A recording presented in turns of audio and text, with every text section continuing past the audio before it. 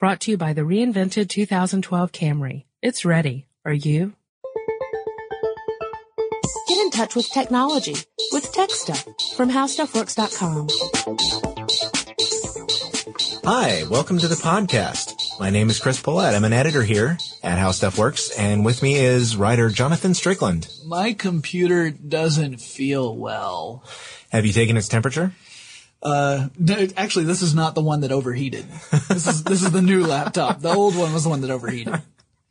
That was my lame attempt to lead into what we're talking about today. Oh, you mean computer viruses? Yes. We recently had an article on this feature on the site, the 10 worst computer viruses of all time. And I thought that would be a clever way to lead in. Obviously, I was wrong. Well, we had a difficult time choosing which, because, there's so many contenders. Yeah, they really are. They really are. And, the ones that we picked were chosen for different reasons. I mean, some of them were more destructive than others, but others broke new ground in, virus world shenanigans. Yeah. They caused brand new headaches for everybody involved. Besides the person who wrote them, I suppose. Well, let's give a little background here. Okay. So computer viruses date back quite a ways.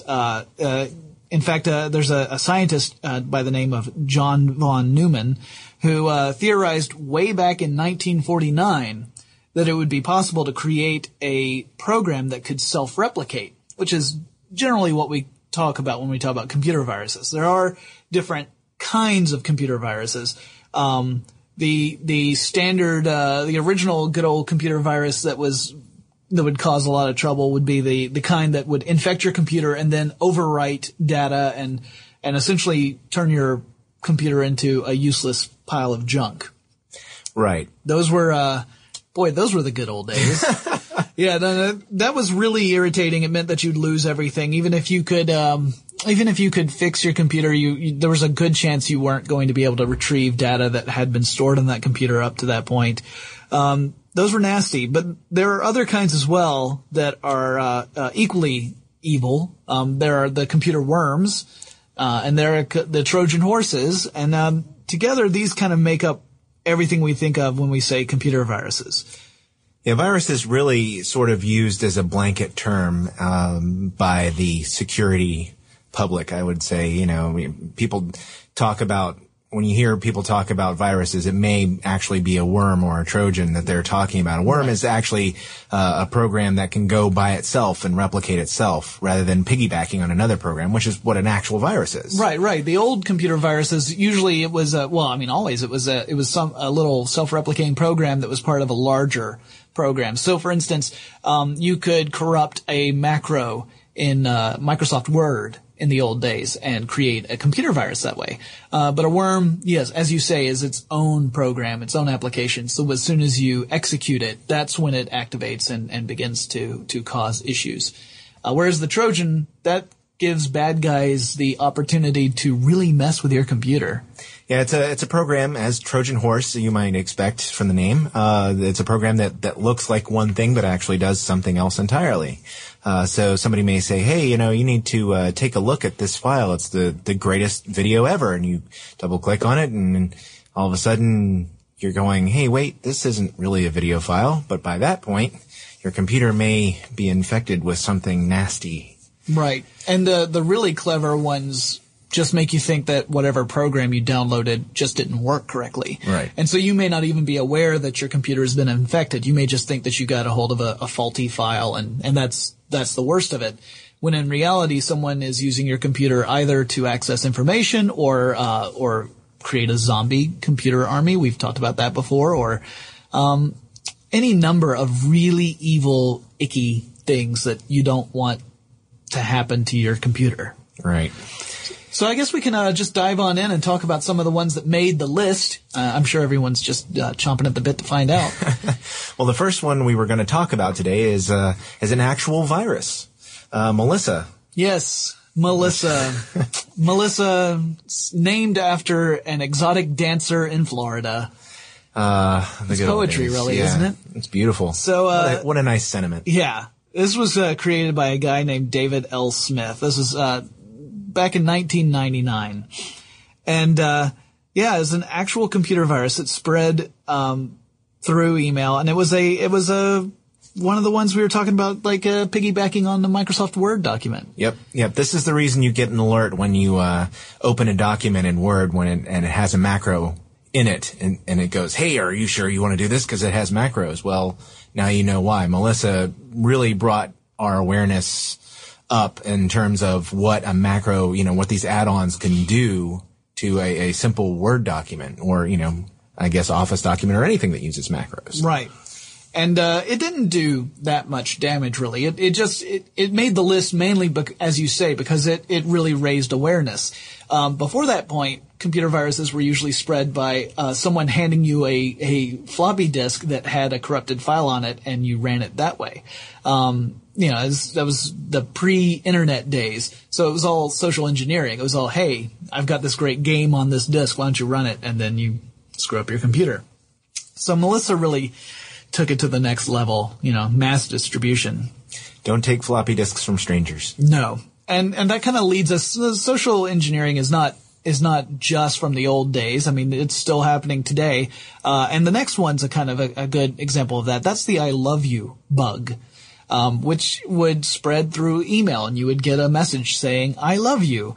And I think most of us feel warm and comforted when we hear those words. And so your natural inclination was to open up the email, find out what this little dilly-bob was, and you click on it, and that's when it activated the bug.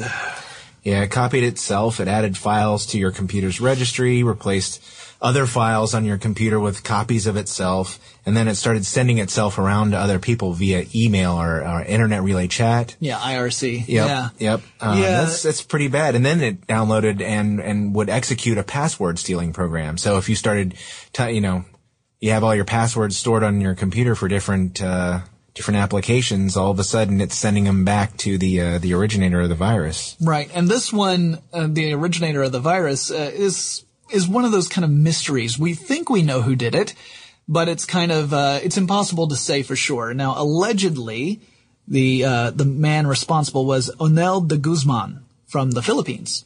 But the thing was, when he was first being investigated, he was underage, and so could not be tried as an adult, and it just kind of faded away. And then when he became of age, he sort of, in a circumspect way, kind of, but not really admitted to being the perpetrator. So we're fairly certain that he's the man responsible, but it could just be a lot of talk. Well, I'll tell you, if I had created a virus that did $10 billion worth of damages over the internet, I probably wouldn't be, willing to raise my hand up and go, hey, I did this. Right. No, maybe under a handle, but not with your real name. So I guess we can move on to the next one. Yep. And talking about moving on, this was one that I heard a lot about when I worked in the computer security industry. It's SQL Slammer, also known as SQL Slammer. And this was a fast moving virus. This was a classic. In 15 minutes after it was detected, it had already infected nearly half of the internet servers. Right. Which, in terms of, you compare that to Melissa or I Love You, they spread pretty widely, but not like this. This was a big ol' eye opener for the industry.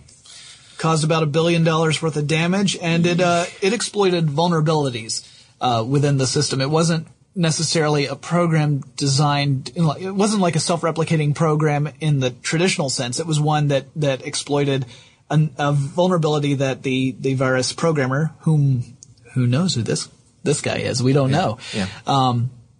He discovered it and took advantage of it. And there are people who do this for a living, who actually look for vulnerabilities that can be exploited. Those we usually call white hats. And then we've got the people who look for vulnerabilities in order to exploit them and actually take advantage of them, not to fix them. Those are the black hats. So good old cowboy imagery there from the wild internet. Yeah, actually, in general, a virus or, whatever, malware, if you will, it's going to take advantage of some vulnerability in your system. basically when the developers write code, whether it's your operating system or a program that runs on your operating system, there's a hole in there somewhere. And somebody can go in, a white hat or black hat or both. A lot of times they'll publish these vulnerabilities. They're picking apart the code and going, you know what? If I did this here at this right time, I could gain control of the entire computer. Right. And that's why you look down and you see your even Mac computers or Windows computers both have these things and they go, hey, there's a new software security update. You need to download this, update your system. Well, that's why these vulnerabilities come to light and then you end up patching your system. Well, I guess we can move on to the next one, the Sasser virus. Yeah. Speaking of underage hackers, the person that developed Sasser and Netsky worms was a 17-year-old German who never actually spent any time in jail because he was underage. But Sasser, he apparently wrote both of these worms, but Sasser would get on your computer and scan random addresses, internet addresses, to find other vulnerable computers that it could download and copy itself to. So it actively was seeking out other machines that it could do that to, and would actually make it impossible for you to turn off your machine. Right. So it didn't want you to stop it from doing its work. You had to unplug your computer if you wanted to get it to cut it out. And this is a Microsoft Windows virus, we should say. It was specifically looking at Windows vulnerabilities. So if you were using a different operating system, you were okay from this particular kind of worm.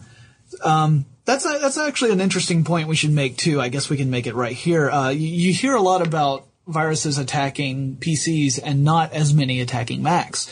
And you might think, well, does that mean that the Mac is automatically a more secure machine? Well, that's not necessarily the case. There's this concept called security through obscurity.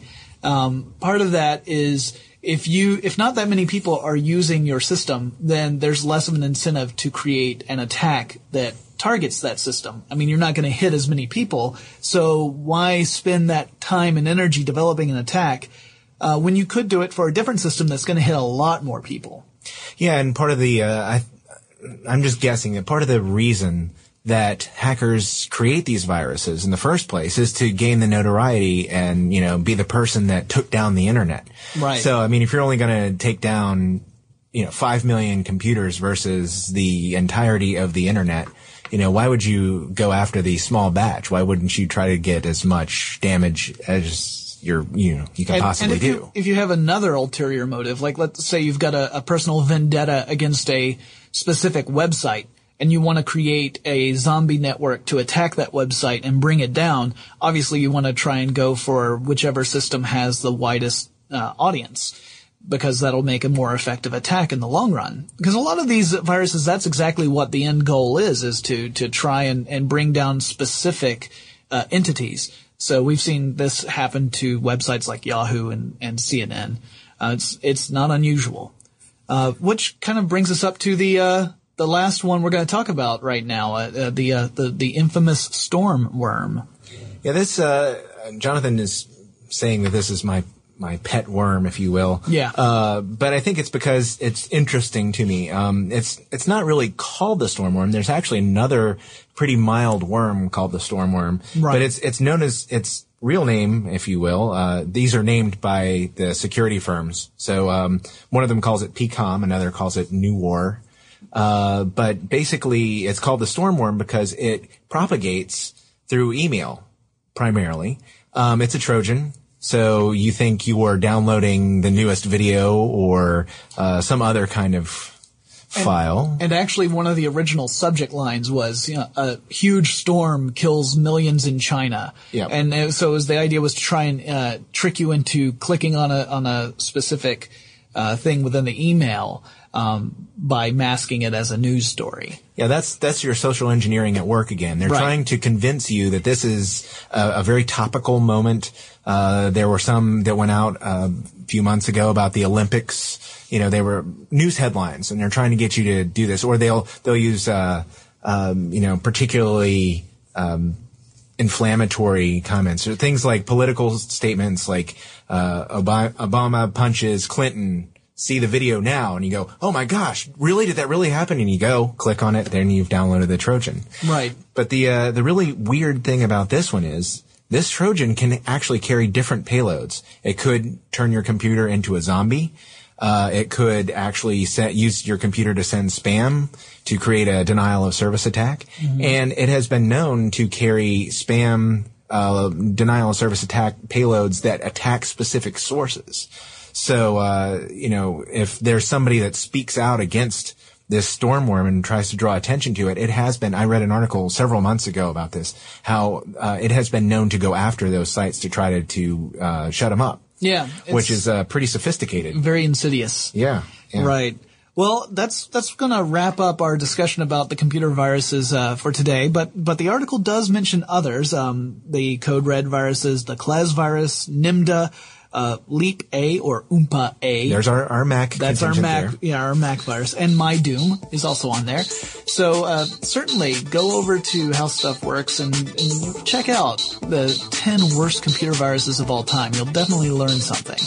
That's live right now on HowStuffWorks.com. We'll talk to you again soon. For more on this and thousands of other topics, visit HowStuffWorks.com.